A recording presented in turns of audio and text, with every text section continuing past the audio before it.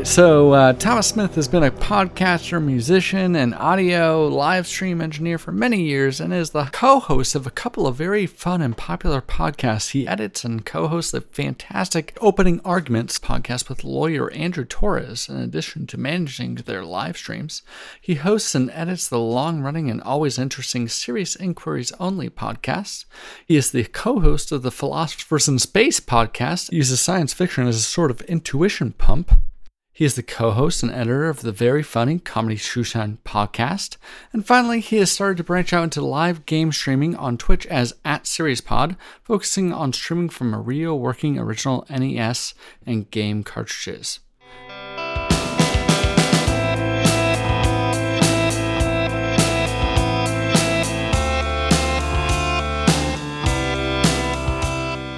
So, I'm now joined by Thomas, the host of Opening Arguments and other fantastic podcasts, as we just laid out.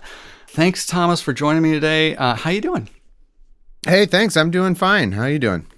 Pretty good. Yeah, we were going to record this originally on 1/6/2021, but... a date that shall live in infamy? Yeah. Some other stuff happened, and it was time for you to do an emergency podcast. Yeah, that was a day. Oh my God, yeah. Because I feel like the entire world is like inundated with the politics of that, which I think is fair. I want to try and not talk about that if you're cool. Sure. Yeah. So like, the whole point of this podcast was kind of to nerd out about audio and video and live streams. And you have a lot of interesting experience. You know, I first heard your original podcast, Thomas in the Bible, and as a podcaster, how married to your format are you? And let me know if that question doesn't quite make sense. I can go into more detail there. Married to my format. Yeah, I'm. I don't know. As a person, I tend to be a little bit more. Going off the cuff than other people. That's just how I've been. And I often try to set up a format, but then I won't stick to it. But I will say, certain things like you mentioned the Bible podcast now, I hope we're not going to talk about the audio quality of that one. That wasn't good. That was my first attempt. Yeah. And also I was in an apartment with high ceilings. It was it would have taken me knowing a lot sooner to get good audio in that situation. So I might have figured it out a little later on in the show, but I'm sure early on it's got to be terrible. But anyway, I stuck to that for the most part. I mean, I stuck to the goal of getting through that entire thing. You did, I've changed formats a lot and all my stuff. I don't stay too rigid, and I look at that as probably a bit of a failing on my part. I have there's a lot that goes into staying motivated and staying able to do things, projects and so forth. And one weakness I have is that I do get discouraged. I do fight a mental battle a lot, and sometimes I lose the ability or lose the focus that I need. And so, fortunately, that isn't a problem now with Opening Arguments being my main job. Having a brilliant partner helps with that. I was going to ask, like, is it easier with a partner? Like, I'd imagine that solo podcasting without like someone to talk to might feel like you're kind of just talking into the void, especially. Absolutely. Yeah. I mean, it can be. I think I got away with it with Thomas in the Bible because maybe in an effort to kind of, I don't know, protect myself mentally. I just decided, here's a thing I'm gonna do, and I don't care who listens, and I don't and I don't care. And this was 2010. It wasn't. There were probably by a factor of 1 million fewer podcasts back then. Who knows?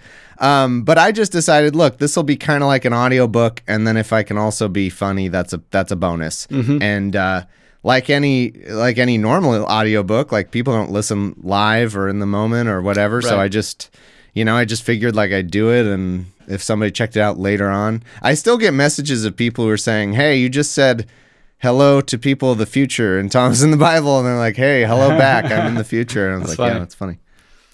I find it interesting that you think that you noted it as maybe a partial failing on your part to not stay wedded to your format, because I actually kind of in preparation for this particular show, I kind of went back and did some research and tried to think about how formatted your various shows are in comparison to other shows that I listen to. All of them, for instance, have standard opening music. Your opening arguments show arguably is the most formatted, right? Where it has literal A, B, and C segments depending on how long Andrew talks. Sometimes it's just a segment then some stuff around it. Yeah, exactly. And then you have Thomas Takes the Bar exam that comes at the end, either the question or the answer on the later in the week podcast. So you've got a real clear format there. And it feels like you kind of had a real plan or a format laid out for Philosophers in Space before you started that one. And that's one thing I wanted to ask you about was how much planning did you do? Did you know that okay, so we're going to have this thing called the exposition zone where we'll have this intro and then we'll... that one, so I think you already keyed on it earlier. I mean, having a partner is a whole different thing for me personally. And, everybody's different. For me... I know people for example, Scathing Atheist with Noah and Heath originally, and then Eli later. They are incredibly format driven. They script every word. They do every segment. And I cannot operate like that. I've never been able. I always admire it. I don't know how they do it. So I guess that's why I look at it as a bit of a failing that I can't be that disciplined. But they're not every show should be like that. But they picked a format that works for them for sure, and I feel like I don't know if I could do that if I wanted to. But when I'm working with Andrew, obviously, he drives the vast majority of the content on opening arguments, and the format. T3BE was. Yeah, I guess that was might have been Eli's idea. Somebody had the idea of joking that I should take bar exam questions, and then we went from there. I can't remember how it started. I know that. I definitely developed some amount of it, but I think it came as an idea from Eli or maybe a bunch of listeners. But I don't know, little things like that stick and work. Those are easy to stick to. And Philosophers in Space was pretty planned out in terms of the overall structure of it. Right. So I guess I've stuck to formats there. I mean, I think you're right about that. But anything that I do myself, I'm not good at doing that. Okay, so you're talking more in the vein of serious inquiries only, where it's kind of more of a whatever I feel like podcasting about this week sort of deal, or whatever. Pretty much, yeah. Which I think has its place too, right? I think both make a lot of sense. Yeah, it almost feels like there's a progression though as I look at your podcast. You've gotten more. It's more like before you start your next podcast, if you were to start another one, that you would have a real clear plan in place before you did so. That's good. Fair? I mean, part of that probably comes from the fact that as I've taken on more and more work, the barrier to taking something else on is bigger. So even OA, I wasn't initially. I was kind of hesitant because at that time, Serious Inquiries Only was pretty large. Right. And that was the focus.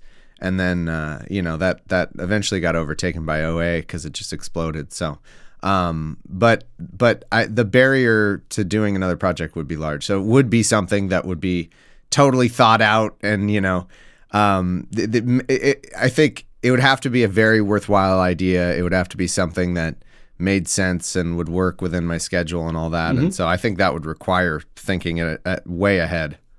And it makes it easier if it's almost in a template, right? Where you're just dropping the unique audio into a place in your template, in your DAW or whatever, in a way. It wouldn't really be that. I would probably still reconstruct a new. I mean, with Philosophers in Space, I put so much work into that intro music. That's probably my favorite thing I've ever done. I love that intro music, man. Thank you. Yeah, it's sort of funny, It's the kind of thing where I don't know how I even did it, after the fact. In terms of just the overall what I wanted to accomplish with the music and what I wanted it to sound like I just feel like I lucked into this amazing chord progression and all that. And so I like that part of it. Actually, that's when I can get a lot of energy.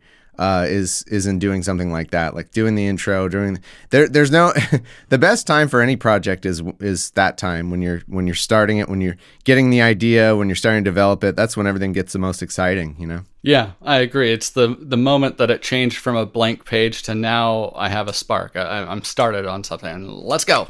That's kind of the way I've been. I wanted to. I know that you also do, or pre-COVID, you also did live shows for Opening Arguments. Yeah. How do you manage the live audio for that? Like, do you have like an iPad that's set up to remote mix, or is there like a friend or a supporter that helps you out? So we've done only 2 live shows, and it's been different each time. And what's funny, if you want to talk about audio, so the first one we did, in New York, the venue had everything. Mm-hmm. I brought a few things in case, and I definitely had a, just a Zoom recorder that I figured, my thinking was like, either I'll just put this somewhere and we'll have some bad audio, because part of it is I'm flying to New York. I'm not going to, I didn't want to like pack a whole setup, Right. So I just figured I'll take the Zoom recorder, I'll make it work. I got the usual suspects in terms of software to work audio after the fact, that Isotope and all that stuff. I figured I could make something work, whatever. And it ended up that they had basically everything pretty much that we could have wanted, and they had a direct out from the board, and I was like, great, perfect. I'll just plug that in the Zoom recorder. There you go. And they had a sound engineer there running the live sound for you then? Yeah, more or less. Okay. Oh no, sorry. Brian ran the board for us. That's right. We could have hired somebody from them, but I thought it would be cool to have Brian Ziegenhagen, who was also at the time editing the show, come. He's a great guy, and I just wanted to hang out with him anyway. But he was able to make it, so I figured, hey, come hang out. Come, we'll did Brian we'll treat you to edit Philosophers in Space? He did, yeah, he did. I recently, so in the past year, I took back over Opening Arguments, and then sort of, unrelated, of course, with COVID and he's got 2 kids trying to educate and all that, and so Aaron's partner Lou actually edits Philosophers in Space now, but anyway, so that worked out, and then we did another show in LA, our second show, the only 2 we've done, and that couldn't have been more different. On that one, because it was in LA and I was driving, I was like, I'll bring some stuff. I brought some mics, I brought whatever. I didn't entirely know what to do, but I just brought some stuff.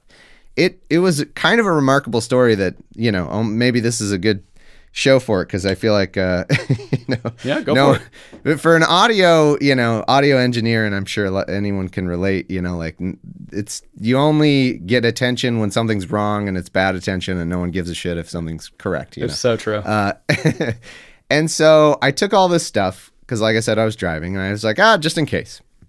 And we get there, and that was one where I was going to run the stuff. They had somebody to kind of work the board, but I was like, well, I want to, I worked the like slideshow thing from my computer. I brought a projector, and I was like, I like having control of stuff, because it's especially if you're dealing with somebody you don't know. I do not like relying on other people that I don't know to make a live show happen. I'm stressed enough as it is, and I want to make sure I have control. The more things that, I don't know what it is. I'm not trying to like insult other people, but for some reason, I'm sure everyone can relate. When it comes to a project, there's no one can do it like you can do it, and like, especially something you care about. I don't know what it is. So I was glad that I could run the laptop and run the slideshow. Yeah. And this turned out, it was so funny, because it turned out that this place had nothing. Like, this venue had almost, they had a board obviously, and they had like a couple shitty mics, didn't have enough mic stands, didn't have enough anything. Okay. And it just turned out that like exactly what I had brought gave us just enough to do the show. It was incredible. Like I just brought random cables. I brought some mics. I think I might have brought like a mic stand, or even it was something weird. Like I brought the top of the mic stand or the clip that's on the mic. Clip, yeah. Yeah, and Classic. like they were short one of those. I was like, wow, it was so lucky. I was, obviously running around like a chicken with his head cut off, just trying to get everything to work. And so after that, the end of the story is that went off fine. I still was recording in the Zoom recorder from the board, which is not optimal, but it's fine. And then after that day, I was like, all right, Andrew, we've got a bit of a budget for this show, and we could spend a certain, not a huge amount of money, and just have everything we need for every live show ever going forward. Right. And he's like, yeah, sure. And so, you bought all I the did stuff. I did this amazing order from Sweetwater. I got all this gear. I got it packed up, ready to go next time. I can't wait. And then COVID hits. And so this whole thing. Did you place the order first and then COVID hit, or? No, I already had it. I had it at home, got everything, and then COVID. Because we were scheduled to do a Seattle live show. I know. And so, that got canceled. And it's funny how we felt a little dumb at the time for cancel. We're like, should we really be canceling like this? Is this really a big deal? And then within like a week of that time, it was like, oh no, it's absolutely true that we should have canceled this, and we're glad we did. But anyway, point is, I've had this nice new gear sitting in my room for, I don't know, probably a year now. It's almost been a year. And so I'm all ready to go. Next time I've got the setup to split out the audio cables, give the board their own source, and then give me separate tracks to record everything. That's going to be beautiful. Nice. I can't wait. Like a full studio live mixer, like remote mixing with your iPad sort of no, deal, so or? I'm gonna record it into. I'm not worried about mixing until after the fact, because this is not meant. The mixer, whoever's working the board can mix whatever they think, whether that's me or a friend or someone working there. That's something I'll figure out at the time. For recording audio to release later, the goal that I had was get everything. I've got mics that are going to be as directional as possible to isolate the sound, and also some really nice mic stands. This is a minor thing, but I got these collapsible mic stands that go down for travel purposes. Go down to like nothing. Yep. But they're actually really good. Like they're really they don't seem flimsy. They don't seem that I'm excited to use them. And Ultimate Audio. Ultimate Audio. I can't. I'd have to check what they were. I just grabbed them off Sweetwater. That's and I can't the one that I can... have that collapses the best. That I'm the happiest with. I was just so happy with how substantial they seemed. Like it wasn't like, oh, it's collapsible, but it's also Yeah. And I should have asked. I always forget. Is this a cursing show? Do you care? I'll decide that after the fact, depending on how livid my host my guest is at the time. Yeah. So don't worry about it. You haven't cursed too much. I can edit it out if you go for it. So here I was. I'm trying to find this order when I got all this stuff. I'm like on my computer. Now I'm curious. But anyway, let's see. No, it wasn't that one. I'm just excited to use all that. I'm not worried about a mixing board. I'm just worried about isolating the tracks, which is harder than you'd think, at least on first blush. So what's your strategy? What kind of gear did you get? Did you get like super cardioid condenser microphones or really nice dynamic mics that have nice dynamic mics? Yeah. Gosh, where is this order? That's so funny. Am I remembering wrong? Is it actually longer ago? It might be. It is. Okay, this was actually in October of 2019. That's how long ago this order was. And I haven't gotten to use it. I said a year. I underestimated. Yeah, what did I get? Okay, no, it's been less than a year because 2020 didn't count, so it's fine. Yeah. I guess I got these Go Stand. What did you say? Is that what you said? I said Ultimate Audio. That's the one I use, but yeah. I think they're pretty hefty. Yeah. I think I know those ones that you're talking about. And then I got, on recommendation, I got some Shure condenser mics that are meant for live audio. I can't even remember. Because like I said, I bought them and I put them away. I would have said they were dynamic, but I guess they must be a small condenser mic that...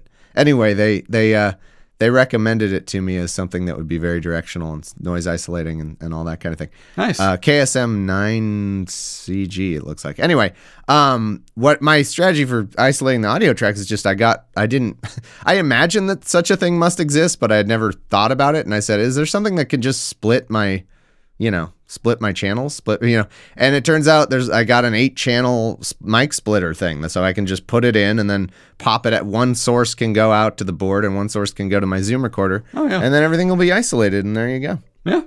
Nice. So I heard you mention a few pieces of software earlier. I heard a mention of Isotope.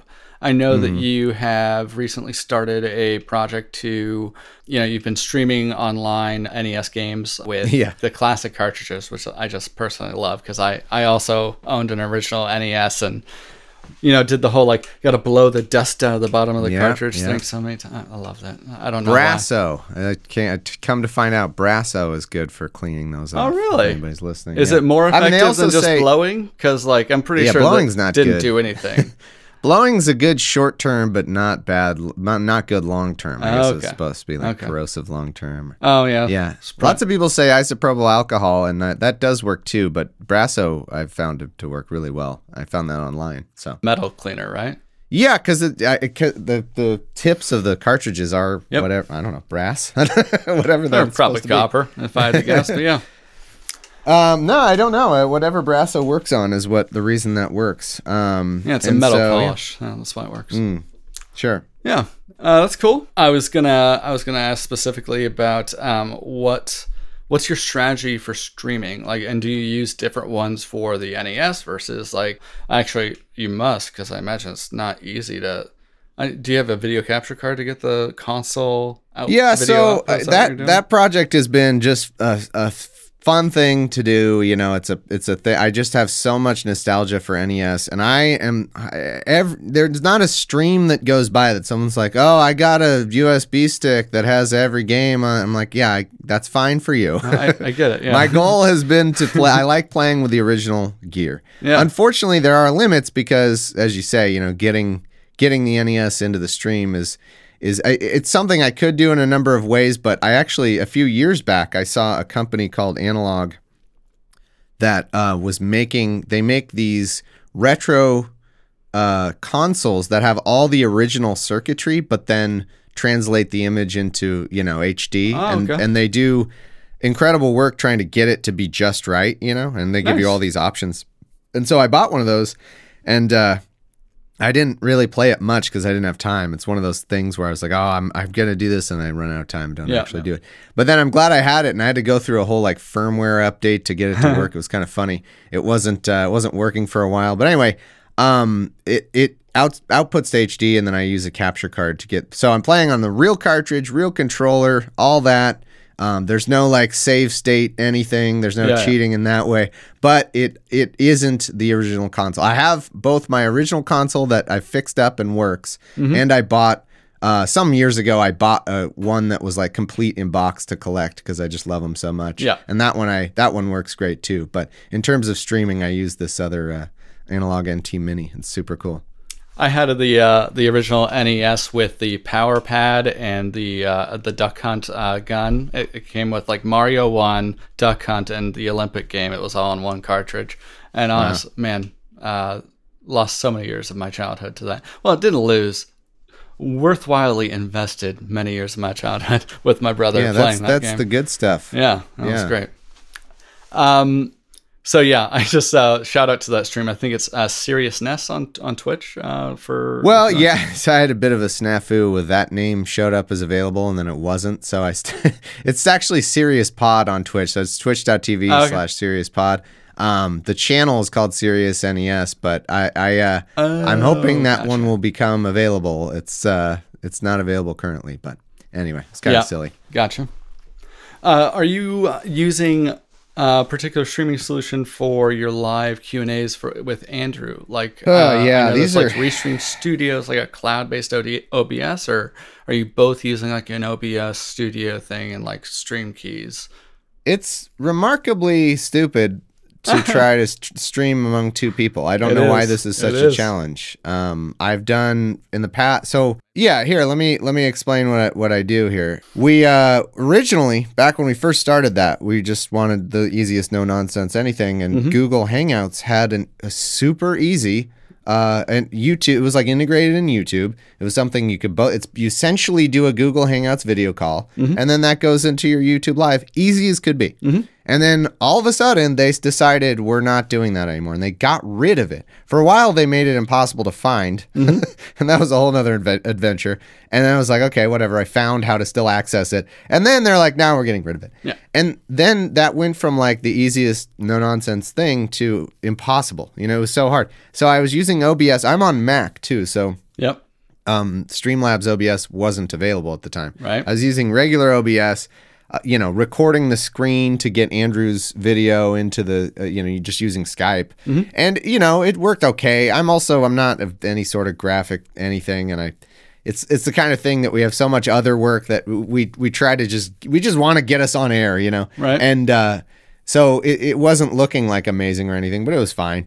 And then recently Streamlabs OBS released a Mac version, and so that was cool. That's what I'm using for my Twitch stream. That's super cool. I like that. But it's still, when you're having a guest, it just seems so insane to me that you have to call someone up on your computer and record the screen. Like, how could there not be a better way to do it? I know, right? In Streamlabs OBS, I don't, I've looked around. I don't know there's a better way to do it. Now, for the fundraiser we did, which was a major event, I just wanted to have something that would be more surefire than that. Right. I was just worried Fail about like safe, how, right? Yeah, and especially with multiple people on a call, like I hadn't. So then you could do all this, but then my screen is kind of stable, and everybody else would be like a speaker view, or you'd have to do like a Brady Bunch thing with everybody. So I decided to just not use Streamlabs OBS and use StreamYard, which is very similar to Restream.io. Does that require dedicated hardware like Sling Studio does? No, I think StreamYard is pretty much identical to Restream.io. I'm pretty sure it's the same thing, but slightly different. In fact, I even tried both of them. I grabbed Restream 2, a trial of both, and they're pretty much the same. The only thing is like the capability that Restream and StreamYards offers, but I think Restream might offer this a little to a greater extent, is like we can stream on any platform, stream the one video out to like Facebook and all this other stuff and get the chat, and that's cool, but we're kind of like not doing that. We're kind of the opinion streaming for OA isn't like that major of a thing. We just do the monthly Q&A pretty much, and then when there's a fascist coup, we might do an emergency stream, on those days. That's needed. Yeah, exactly. Ad hoc. And so that it's we just put it on Facebook, we just put it on YouTube, and that's where you go. Like we're not like, oh, also Facebook and Instagram and like your dieting app and your like every different place that it could possibly have a video. Yeah. We're just like, we'll just do the one place. It's fine. So StreamYard, I've been using that. It's not, there's drawbacks to everything. There's pluses and minuses to everything. The advantage is you're both dialing into the same spot for your video, so I'm not video capturing Andrew, and I like that part of it. Right. That we're both coming in, should be the same quality, should be the same latency or whatever. And so that I like, but then the downside is it's not as customizable. I can't mess with the windows at all. I can't, it's a trade-off. But that's what I'm going with. And so Restream is pretty much the same as StreamYard was kind of the point of all this. Which was the upgrade that allowed you to start easily implementing like the things like the borders and the overlays that are around your faces on the live Q&A and like show the view of the Patreon? Was that Streamlabs OBS coming, or was that StreamYard? Well, the fancy overlays and the stuff was Streamlabs OBS. That's way easier in terms of that. I agree. So the way I had to do it for StreamYard, you don't get good overlays for StreamYard. I mean, you can kind of... I would have to have somebody do some artwork for me, do some Photoshop work, have it fit into the screen, like as a background and frame our video, which I could do. But then like the minute we have a third person on, that's going to change, or that's going to, it's not the easiest for that. It doesn't have like easy, it's the kind of thing that's like more stability, in exchange for less customization. Yep. And so that's how it is. Which is why I still am tempted to use Streamlabs OBS, because that has a ton of, you can customize scenes. You can, I could screen capture the Patreon question. What I have to do with StreamYard is like display capture Patreon, but I can't crop it, it's frustrating. I can't like just crop it so the question's showing. It's it's a trade-off, but it's all these like murky details that are so frustrating to anyone who tries to do this stuff. But to anyone watching, it's just it either works or it doesn't, and you're an idiot if it doesn't work. And it's true. If it does work, then if it does work, you're not a genius. It's just passing. That's fine. Like, that it works. congratulations, you succeeded in not failing. So yeah, exactly. Yeah. I'm just a giant computer nerd, and I find it surprising that so many people have managed to bumble their way through, finding a way to do these complicated live streams, because they certainly don't make it super easy to figure it out. Yeah. It's not the most well documented thing. Yeah. I want to ask just about if you use certain services. So, like, do you use Descript? Do you know what that is? No, what's that? It's a service that lets you basically upload your podcast. If you're familiar with like the audio version of Deepfakes, where you could in Adobe software like type the word, and as long as the Adobe software is heard, the speakers say that enough words and enough phonemes, and it can just like make it sound like that person said that word, so you can change basically audio that was recorded. Interesting. But it also transcribes your podcast, like for closed captioning and stuff like that. So it was one thing I was curious to know and wanted to ask various podcasters about. I don't know about all that. I mean, it's hard to know who's using what. We don't really have any awareness of like who's using our transcripts or why they would need them or whatever. So that's something we wanted to add. We love Heather, and it's something we did, and then it's like, hopefully that's useful to somebody. That's all. I'm sure it is. Yeah. Well, that's cool.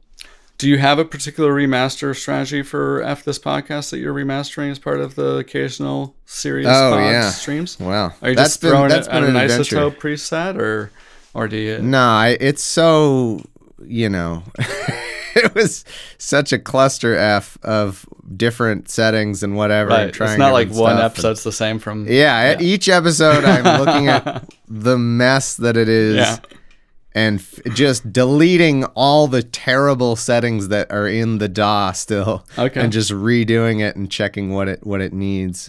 So you still have the original DAW recording session. Yeah. That's nice. That's I do. I'm amazed. I think. So this is from 2011, and I'm worried because another stupid thing. I for the first part, I recorded my brother Sam just through recording Skype into the DAW, but after a certain point, he got the capability to record himself and send me the files, and I don't know that I've kept all of those files. So like I have all the old files because they were recorded on that computer, right? But like, unless I took the time to import the file and actually save it to a new location or whatever, then, so I might, it sucks. I might reach a point where I don't have that file, and then I guess I'll have to go from there. I may be able to find like the old wave export of both of us together and then like that would be a tremendous amount of work to isolate him. What is your preferred DAW, by the way?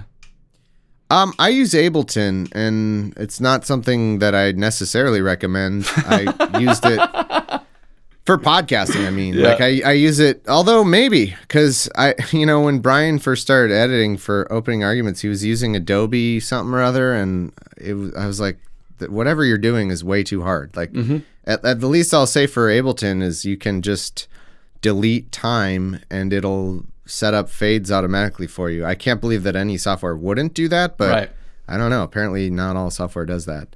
So that saves a lot of time. And I started out, I'm originally a musician, and I tried to record my own stuff and learned a bit about that, and so that's why I had Ableton originally. And that was your music DAW of choice then? Yeah, and so when I went to this was all, I don't have any formal training, or at least I didn't. Nor do I. So I just did what a friend recommended to do who actually had formal training. Yeah. He's like, check out this software. It's awesome. And it is awesome, but it is kind of specialized, and it's, Ableton's mainly for like people working remixes of, all this stuff, DJing, it's all like this stuff. Electronic music and like live production stuff. Yeah. Exactly. What its focus is. I'm not using much of that, but I just used it because it was what I had and what I was used to, and I used it to record my podcasts, and so now it's all I like using. And if someone asks for help on using Audacity, I'm like, I don't understand how that works. It's the weirdest looking thing to me. I can't even. Yeah. I've spent no time trying to learn Audacity, which is the free one that we always like.